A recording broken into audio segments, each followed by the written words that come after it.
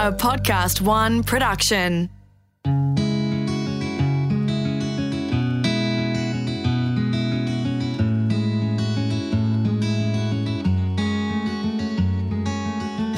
G'day, I'm Chris Russell and welcome to Ag Reminders. As we've heard in the previous interviews in this series, the human domination of our environment has taken many forms, including the cropping of lands that were originally covered in natural vegetation. But what effect has the cropping of these lands had on the weather patterns of neighbouring lands? This, combined with the influences on our climate, has been the subject of a major study nicknamed the Fence Project in Western Australia. The rabbit-proof fence that divides the southwest cropping land areas of Western Australia from the native vegetation of the pastoral zone to the northeast provides a natural boundary that allows the study of the effects of cropping single crops on weather patterns, and it has turned some fascinating results. To explore if we put too many of our eggs in the carbon basket and ignored an overriding influence, our Ag Reminder today is soil scientist Phil Mulvey. Now, Phil is one of Australia's most respected and valued environmental soil scientists. He's a part consultant, part contractor, part researcher, and part entrepreneur, but he's always been a free thinker. After over 35 years as a practicing soil scientist and entrepreneur, he remains passionate about landscape repair. He's the founder of Environmental Earth Sciences International and is also a past New South Wales State President of Soils Australia. Since 1984, Environmental Earth Science has operated as a consulting firm that is focused on repairing and nurturing the land and removing harmful waste in the most sustainable and environmentally friendly manner. Their clients have included federal, state, local government departments, mining companies, refining companies, manufacturers, chemical companies, farmers, as well as a whole lot of overseas clients. So welcome to Ag Reminders, Phil. Thank you, Chris. What an introduction. Phil, we've been totally focused on carbon as being the solution to a perceived climate change that one assumes, and I guess humankind hopefully assumes, that we can do something about. Rather than adapting to climate change, we're actually trying to influence the definition of being fit under the survival of the fittest regime. But there are those who have predicted that, in fact, in the next 20 years from now, all the agricultural areas will be largely non-productive. That's a pretty scary idea. We're losing land to salinity and we're losing all sorts of reasons, loss of forests and urbanisation. And now we're saying that the remaining land will be unproductive in the next 20 years and not ostensibly to do with carbon. What's the story here? Look, this was a prediction from the mid to late 1980s, and it still remains highly valid. It's to deal with desertification, and it's to deal with a different type of carbon called organic matter. And the concern has been for a long time that the loss of organic matter and its impact on local climate with the loss of the small water cycle leads to loss of water, increased heat, increased desertification, and collapse of most of the past civilizations, which have been put down to this sort of issue. Well, let's just talk about the small water cycle, as you call it. Most people will be familiar with the large water cycle where water evaporates off the sea, comes inshore, goes over a mountain or something, which makes it go higher, gets cooler, drops the rain on the ground. That's a sort of the large water cycle. And then comes in a river back to the sea. So it's a complete cycle, yes. The small water cycle, describe to me what that is. The small water cycle is about local generated rain. So it is the light rain, the dew, the mist, and the summer thunderstorms. So it's generated by local evapotranspiration, so not from sea, not from big lakes, but from plants and from soil. And it goes up and then condenses and falls down within a couple of kilometres. So in the case of the large water cycle, the sea, of course, is pretty much all of the heat that comes from the sun. It can be used in evaporating water. So that's it. But on the land, some of the water evaporates off with water, but some of it actually just radiates straight back up or gets absorbed. So what's the difference in the way the water is generated, if you like, for clouds over land as over the sea? Well, let's just go back to what you talked about was different types of heat and incoming radiation. I'd just like to take you to you might remember as a child being fascinated with flames and hot plates. So if you turn on a stove and get the hot plate really hot, you can heat it and put, say, a fry pan on. The fry pan goes red with heat and it's just radiating heat. But if you put a saucepan on and fill it with water, the actual metal of a saucepan never gets hotter than 100 degrees because it's boiling off water the whole time. So the boiling off the water is called latent heat. And the red heat that you see that builds up and it just gets hotter and hotter, that's called sensible heat. Now, on the land, you have a combination of the two, as you do on the sea. But the sea, you've got so much water that you're always volatilizing off water. So there's very little sensible heat. So the incoming radiation is converted to latent heat. So you get a lot of evaporation occurring from the sea. So if we're having more radiant heat, sensible heat as you call it, which is radiating off rather than coming off as water vapour, does that radiant heat mean that the falling rain has trouble getting through? It kind of re-evaporates before it gets to the ground? Do you need bigger drops or do you need heavier rain? And what's the effect of that on the actual rainfall? I'm glad you asked this excellent question because you're absolutely correct. If you look at the areas that we all know and read in the Bible about the fact that the arid zone that we know of the Middle East area actually had, full tree cover back in the time of Christ. It doesn't now. But the climate hasn't greatly changed. But most people may not have known that in November, Kuwait had the worst floods they've ever had. And it was a huge amount of rain. It was 3 years of rain in 2 days. And that was because the raindrops were so large. So your explanation is exactly right. The raindrops evaporate as they fall. Then as they get close to the ground, the radiating heat causes even more evaporation, but then they have to cool the ground enough to infiltrate because the hot ground beneath keeps a pulse of air which can't get out because of the enamoured surface from the big raindrops. So you end up with major runoff occurring. There are other soil effects there that are a bit scientific I don't need to talk about, but effectively the raindrop size needed to get past the heat that is radiating back and then to cool the ground to infiltrate is now so large that only super large storms actually have impact in those areas. So this is the process called desertification. If you lose the trees, then you lose your organic matter. And as you lose your organic matter, you lose the glue that holds the soil together. The soil becomes aquaphobic because it has no organic matter glue in it and no aggregates, which means it repels water. And then on top of that, it needs big raindrops just to get to the surface. So what you end up with is a typical desert-like rainfall event. You have no light rainfall, and the only rainfall you'll get is huge, of which 95% of it runs off. So we're really talking two effects here that are crucial to the landscape on a local level, leaving the sea out of it. The first effect, as you say, is the turbulence from having different heights of vegetation. And the second effect is the amount of heat that goes into generating water vapour and the amount that just radiates off and effectively reverses whatever water's coming down anyway.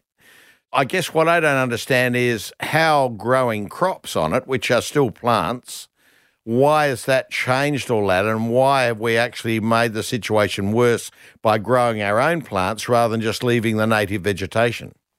Well, a couple of things. We have made it worse because we imported a European template to Australia initially without understanding that we had lower organic matter to start with and lower rainfall. Then somewhere around the 60s, we got heavily invested in a strongly chemical cropping, more so cropping than grazing systems. And what that did was a focus on, because we had the chemistry, we could actually have constant cropping. And constant cropping meant that we harvested the organic matter from the soil. We also, up until no-till and controlled traffic took over to quite a strong extent, we had circumstances in which we had long periods of fallow. So the amount of sensible heat really started to build up in the landscape. By the time we realised that excess tillage wasn't the way to go, we're at the point where we lost so much organic matter from our system anyway that it requires substantive repair to actually build the organic matter up. And we're still in a system where, though we may leave standing stalks after harvest, which provides some ground cover, we still have large areas of bare ground. And that allows over the summer a huge amount of heat to build up.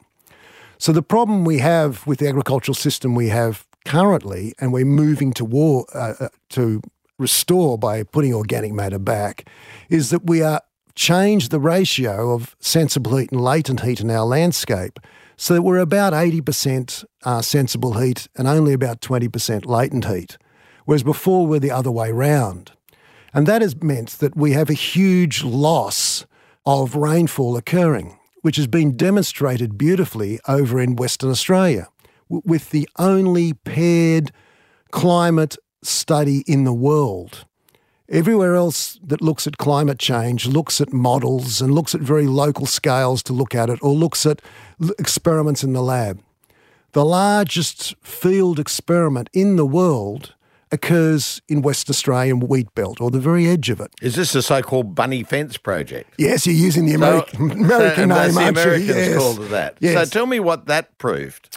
Look, this is the rabbit-proof fence, which every Australian is aware of, particularly from the film that helped make it famous. But I certainly studied it at school, and I'm sure when you went through, you would have studied it at school. It was a big thing at the time to stop the expansion of rabbits. It was obviously quite unsuccessful.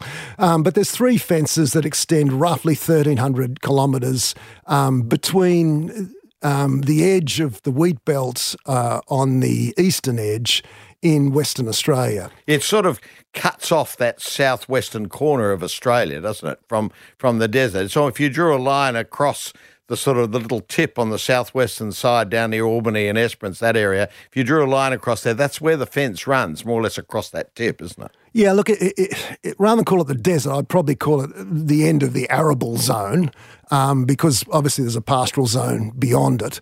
But yes, it does cut it off. And for a vast amount of it, on one side, there is reasonably untouched native vegetation, and the other side, there is cropping land.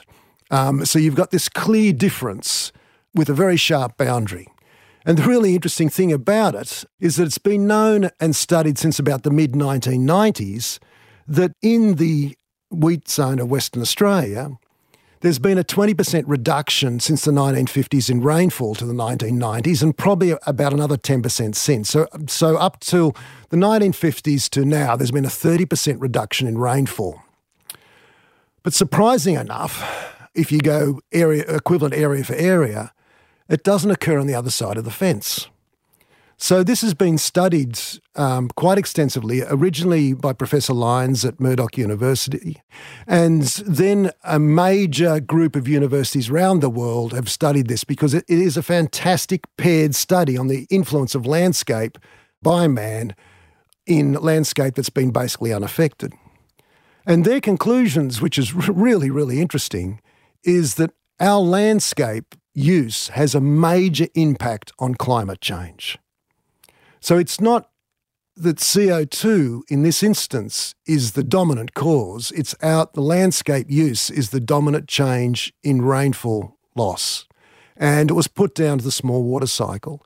But major things come out of the various papers that have been produced on this, and a lot of papers have been produced on it. That's why the Americans call it the Bunny Fence Climate Project, is aspects that relate to, and something that we had no idea before, is even minor changes in vegetative height can have a significant impact on rainfall.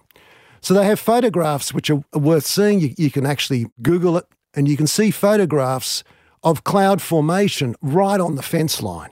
And on one side, there's no clouds. On the other side, there is clouds. And the impact relates to not just the small water cycle, but also the increased turbulence caused by just the minor difference of 2 or 3 metres in height of landscape surface caused by going from a essentially monocultural agricultural system to a diverse mallee scrubland, which is no more than 3 metres in height. So it's quite fascinating to see the impacts of landscape and landscape use on rainfall and what we can do about it. It's a very interesting book that written by Bruce Pascoe called Dark Emu talks about the fact that the Aboriginals in Australia were actually cropping native grasses and producing bread products 17,000 years before the Egyptians, which were always thought to be the earliest makers of bread. And they actually had a bigger area of land that they cropped for seed for making this bread than we have under wheat and those sort of cereal crops today in Australia. And why didn't that stuff the land up, though? It's very interesting that you phrase it like that. And certainly if you look at Professor Gamage's work also in this field, where he points out that the entire landscape of Australia was managed by the Aboriginal for a long period of time. So this management involves a innate understanding that has come back through trial and error on not so much tillage, but burning. So if you burn grasses, they produce a type of char. That char is broken down by fungi over about 5 years. Char, being a charged surface, is able to hold nutrients and make it available for the plants to regrow. So what it is doing is providing in a low charge landscape every 5 years, it's like applying a boost of charge by firing the grass to produce the char. Now, the only way to produce that char is to fire it in the evening when it's slightly dewy so it doesn't burn well. So it's all their practices, when you look at them, are actually designed to improve the soil for a period of time and to provide feed for their stock, if you like, the kangaroos and the like, and to make it easier for hunting. But the aspect of this cycle of how they burnt and when they're burnt actually directly affects soil fertility. So it's quite fascinating to look at that. Rather than use tillage, they used fire, and they promoted charge in the surface, which held organic matter and held nutrients. So yes, they did make a change in landscape, and they probably did make a significant change in climate associated with that. The climate was drying, the climate was getting warmer at the time, and there is no doubt that in the last 10,000 years or so, as man spread right round the world and that increased burning occurred, that we've become a warmer, stable period than in the past. And there's a recent paper just came out this year in Quaternary magazine that looked at the impact of flu on the population in America, where over 60 million people were wiped out in the 14th and 15th century, which meant 90% of the population was gone, and you had a massive recovery of vegetation. That caused the Little Ice Age.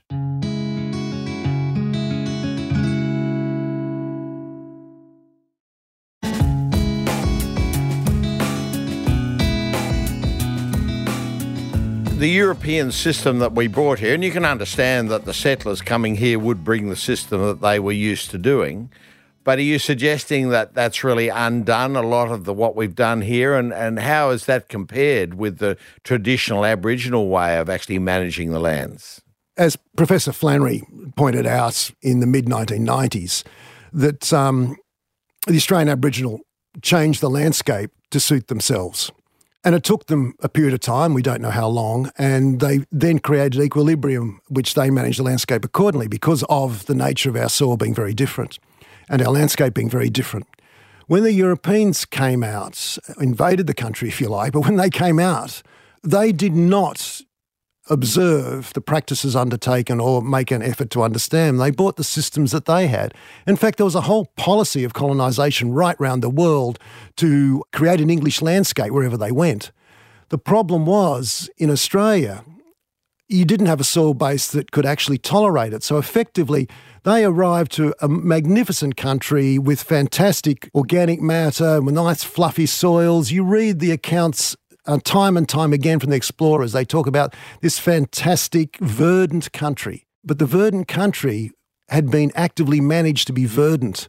It had been managed to maintain the organic matter. Being green, really. Absolutely. It wasn't quite like Irish green, but nevertheless, it was definitely green with nice spongy soft soils, with very little sediment in the rivers. The rivers are all clear. You don't get clear rivers now. So they had a situation where the landscape had been managed. Now, we came along And it's fascinating that even by the 1880s, many valleys had filled by up to 2 metres with colluvial and erosion of soil coming down and infilling the valleys. So we disturbed the system and really started mining it very quickly. And we also introduced clothed hooved animals, which compacted and eroded the soil as opposed to the marsupials. It's totally fascinating if you look back on the evolution of marsupial and placenta mammals, is they both evolved out of Gondwana land at the same time. But in Australia, the marsupials survived over the placentals, whereas going up through South America and up into Europe and through Africa, it was the other way. The placenta mammals survived. And the reason may well have to do with the type of soil that we had, because both different streams of mammals were on all continents at once 60 million years ago. But Australia was very different. So it's not that our particular mammals are more primitive. They're more suited for Australia by the nature of not just the way kangaroos can hold babies, hold their young in the womb, but by the nature of their feet as well, the damage they introduced to the landscape. So that meant we had a different path of evolution. So we mucked that up when we brought in clothed hoof animals that compacted our soil, which depended on organic matter to maintain its fluffy nature, not its charge. Whereas in Europe, the charge and the organic matter work together. So you can lose organic matter to a high degree, but the charge... When you say charge, you're talking about ionic charge. And is that what causes it to grab organic matter and hang on to it rather than let it leach out? Is that what you're suggesting? Yes, it's unbalanced charge across what's known as a clay mineral, and it holds it. So when you deal with fertile soil, it's fertile because of its charge. Australian soil becomes fertile only by... except the areas are under basalt, which we have some lovely productive areas that are effectively under basalt weathered soils. But the rest actually gets its charge more or less from the organic matter. The rest of our mineral charge is too low because it's too old and too destroyed. So you mentioned before that the Aboriginals really maintained their organic matter and their, if you like, stopped their erosion by use of fire. What we've done since 1970s is we've used glyphosate to do the same thing. The European system was you plough the ground, turns all the weeds over and they die, and that's how you stop weeds. But then you end up with this bare soil. Now, we've now changed that practice and in fact was so successful in stopping erosion that we're able to get rid of the Soil Conservation Service in New South Wales effectively because, you know, we were now leaving the stubble in the ground and we were now using glyphosate to actually kill off the weeds and then sowing straight into the stubble and the root matter and everything that was still there. What's been the effect of that, though, on this whole small rain cycle that we're talking about before? Has that been a good thing or a bad thing? Well, if you look at glyphosate, I just want to put aside the whole debate on its toxicology for the moment and just concentrate on what it does to the soil and what it meant for practices. So you're absolutely right. It could have been a good thing. But because at the same time we thought, we can increase our rotational system. We don't need legumes, for instance, in our crop rotation. We can just go for wheat, canola, wheat or something similar. We're doing grain on grain because we now have chemicals to do, of which glyphosate was the symbol. So you add lots of fertiliser, particularly nitrogen, but also phosphate fertilisers to Australian soil. And because it depends on its charge by a pH variable charge, you are adding acid. You're also adding, by putting on glyphosate, you're adding a situation where you are impacting the fungi. So when you impact the fungi, you drop the pH, which normally suits fungi a bit, but you drop the pH so that you get to the point where the charge and the organic matter is no longer effective, the soil starts to break apart. You also increase the bacteria over the fungi. So when you increase the bacteria over the fungi no longer make glues that hold soil together, but also... But isn't that a good thing because it'll let the water soak in more? No, it won't. because you go to microaggregates, which doesn't allow water to soak in, it encourages water to run off. When you mineralise, i.e. you just have bacteria, you convert your organic matter to CO2 and nitrogen, so it goes up to the air. You don't convert your litter into organic matter. The litter just stays on the top of the surface and volatilises off, gets mineralised off. Volatilize is the wrong word, gets mineralised off by essentially a bacterial-dominated system. So that's the outcome of glyphosate system, where you're going from a situation where it becomes a symbol of what we can do with chemicals without understanding the whole system. So would we be better off going back to burning off the stubble rather than using chemicals to kill off the weeds? Now, let me be careful about this. Well, then you're conflicting with the carbon people. No, burning stubble was only done once every 3 to 8 years in the arid system. This is by the Aboriginals. By the Aboriginals. And if you look at their burning cycle in Tasmania, was as little as once every 50 years. So burning cycle depended on the locality and the soil type and the animals that they were harvesting. So if you wanted to maintain kangaroos in certain areas or wallabies, there was a different firing cycle for different areas to introduce the green pick and to ensure the green pick stayed in that area. So by no means am I suggesting that firing should be an annual event or in the same area or part of our cropping system. There is an occasional need for it in our cropping system, even though I'm actually normally against it, because it is a controller of build-up of certain pathogens. So it is an occasional useful tool to use. But we used to burn every year. And you would recall, both of us grew up in regional Australia, and you would recall that every year when I grew up, we used to burn the wheat stubble. And I'm not advocating that at all. What I am advocating is a type of farming that we now use. It's still commercial, it still makes money, and lots of people practice it. Some people call it conservation agriculture or conservation cropping. Other people call it regenerative agriculture, and some call it restoration agriculture. But it is based on building organic matter as opposed to straight carbon, building organic matter up in the soil, and the full functions of organic matter being restored, that of a glue, that of encouraging infiltration, that of encouraging a nice fluffy soil, that of being a growing medium for the living matter, and most of all, that for promoting the small water cycle. So if we go back to our rabbit-proof fence in Western Australia, if we actually incorporated this style of farming on the arable side of the fence, if you like, the southwestern side of that fence, could you foresee the time when you wouldn't be able to see where that fence... At the moment, you look at the photographs, you can see where the fence is by the clouds. I'm glad you've seen the photographs. It's really clear, isn't it? It's absolutely crystal clear that the clouds come up to that fence and they stop. So would we see that disappear if we actually... in other words, is the situation redeemable by changing our farming practices in arable country, and we could show that over on that fence? It's not just arable, it's also pastoral country too, because there's a lot of degraded pastoral country with up to only 30% vegetative cover.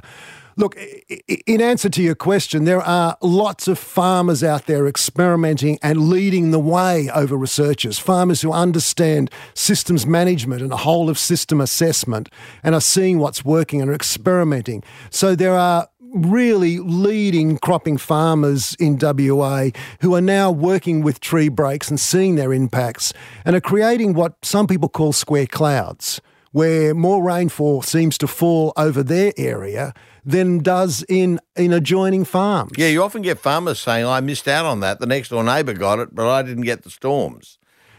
And if that only occurs once or twice, sure, that's a weather pattern. But when it occurs consistently, that's a management pattern. And you're seeing a difference in management where some farms get way more rainfall. And that rainfall relates to their management practices. And they're the farms that I've been going and visiting and talking to people and working out what they're doing that's different. And often it's about maintaining vegetative cover, increasing organic matter, and having variations in height in the landscape.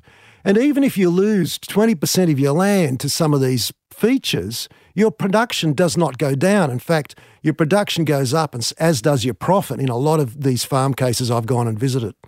So it seems to me that in terms of climate change, there's a global policy which we've become part of, as illustrated in the Paris Agreement, the Kyoto Agreement, the IPCC report, which seems to underlie a lot of policies in every country. You either sign on or you sign off, And yet, from what you're saying, Australia and our politicians here, they should be saying, well, hang on, we're different.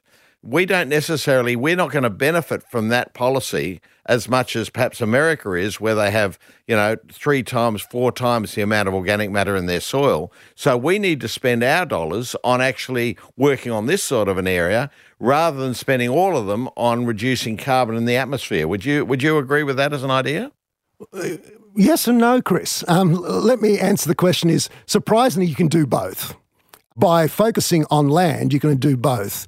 And we've just recently come through an election, and I would have to comment that whether you liked or disliked Abbott, he was one of the first to promote mitigation of carbon to land. Last month, I was in California talking to the person in charge of the cap and trade system for California carbon CO2, and they were totally fascinated and wanted to hear about how Australia mitigated carbon to land, because California has a requirement to take half of the CO2 caused out of California to be stored or mitigated in California.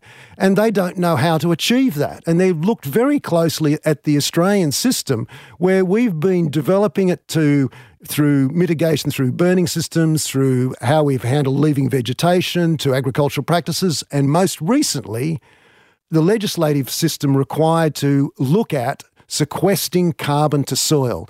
Now, if you sequester carbon to soil, you must increase the small water cycle. So by actually trying to reduce it from the atmosphere, by taking it out, by sequestering to soil, you actually improve the small water cycle, which is the main thing that I focus on, is to improve productivity of farms, lifting water supply up and improving profit. Not so much getting CO2 out of the atmosphere for climate change objectives. But going back again to Paris 2015, the French were aware of what the Australians were doing at the time and looked very carefully and decided the answer was in the land. And they set up a very special subgroup sitting off Paris 2015 called 4 per thousand. And 4 per thousand is the percentage that you can apply of carbon to soil or land every year to meet the objectives by 2050. So it's possible to reduce all your CO2 from the atmosphere into land mitigation schemes and lift the small water cycle and have a huge impact on climate. But just necessarily removing CO2 alone without actually changing the small water cycle may not change climate. So we actually have to do both together. But so why don't we hear about that from our politicians here? I have no idea why the Liberal Party did not say we are doing really innovative work. I have no idea why it was not sold like that. Maybe they didn't realise themselves that the work we are doing is innovative. I was surprised to get an appointment by just literally emailing the head guy for the cap and trade system in California, who really wanted to hear about how we manage the legislative process to actually mitigate to land. He had no problems understanding you could do it, and he had no problems that needed to be done. He was fascinated the fact that we'd gone through 5 or 6 years consultation, industry consultation, develop a program, had a system that could not be gamed, that had a way of measuring carbon, that had practices that could do it, that was all put through a legislative process. He was totally fascinated to know how that could be done so they could trade carbon in California, knowing full well it was going to stay mitigated. And that's what was being worked through under the Liberal government for about 5 or 6 years prior to this, which has not been sort of publicised. The world is quite fascinated about that. They may not like the concept that, we're still exporting coal and everything else, and that's up to debate, but the real issue is they are totally fascinated about our mitigation of CO2 to land. What I'm concerned about is not so much the reduction of CO2 from the atmosphere, but the fact that by increasing the carbon in soil and increasing the vegetative cover, we actually return the small water cycle and we stop desertification. So are we going to be successful, I guess, is the ultimate question, in avoiding this prediction, if you like, that was made in 1986, that effectively means that all of our arable lands and our agricultural areas will be largely unproductive by about 2040? Look, in 1986, we didn't actually know how to do it. We knew what was causing it. We didn't know how to do it. Now, because of leading farmers, experimenters, innovators who are trying things, not the scientists, not us scientists, it's actually the leading farmers who are getting out there and trying things, they're showing what can work and what can impact. It's thanks to square clouds that I actually have confidence. I'm excited about the future. I love going to these areas and understanding the science of what works and then trying to put it together as a systems management. So I'm really, really excited that we can achieve this. Whether we can achieve it without some incentive and whether we can achieve it without government getting behind it, certainly that won't happen. Whether we'll do it in the next 20 years, because in 20 years' time, the groundwater from Punjab will dry up and the Punjab will cease to be the breadbasket for India. So what time frame do we have? We don't have a huge time frame. From landscape food production, I'm not talking about CO2 climate change here, I'm talking about landscape and food production. We don't have a lot of time. But I am excited about the opportunity that we are seeing innovative farmers in America and in Australia. I haven't visited anywhere else, but I've visited those countries and it's exciting. And I think if that can be picked up by the greater farming community, the last 50 years of loss of small water cycle in Australia, I think in 30 years we can recover it. So I'm hugely optimistic. I'm totally stimulated by the young. I go around to conferences and I meet the young and they're excited by the opportunity they've got to help fix the world, and I love that. Philip Mulvey, you are a key AgriMinder for Australia. We can only wish you more strength to your elbow in your work. Thank you very much for being part of AgriMinders today. Absolute pleasure, Chris. Thank you.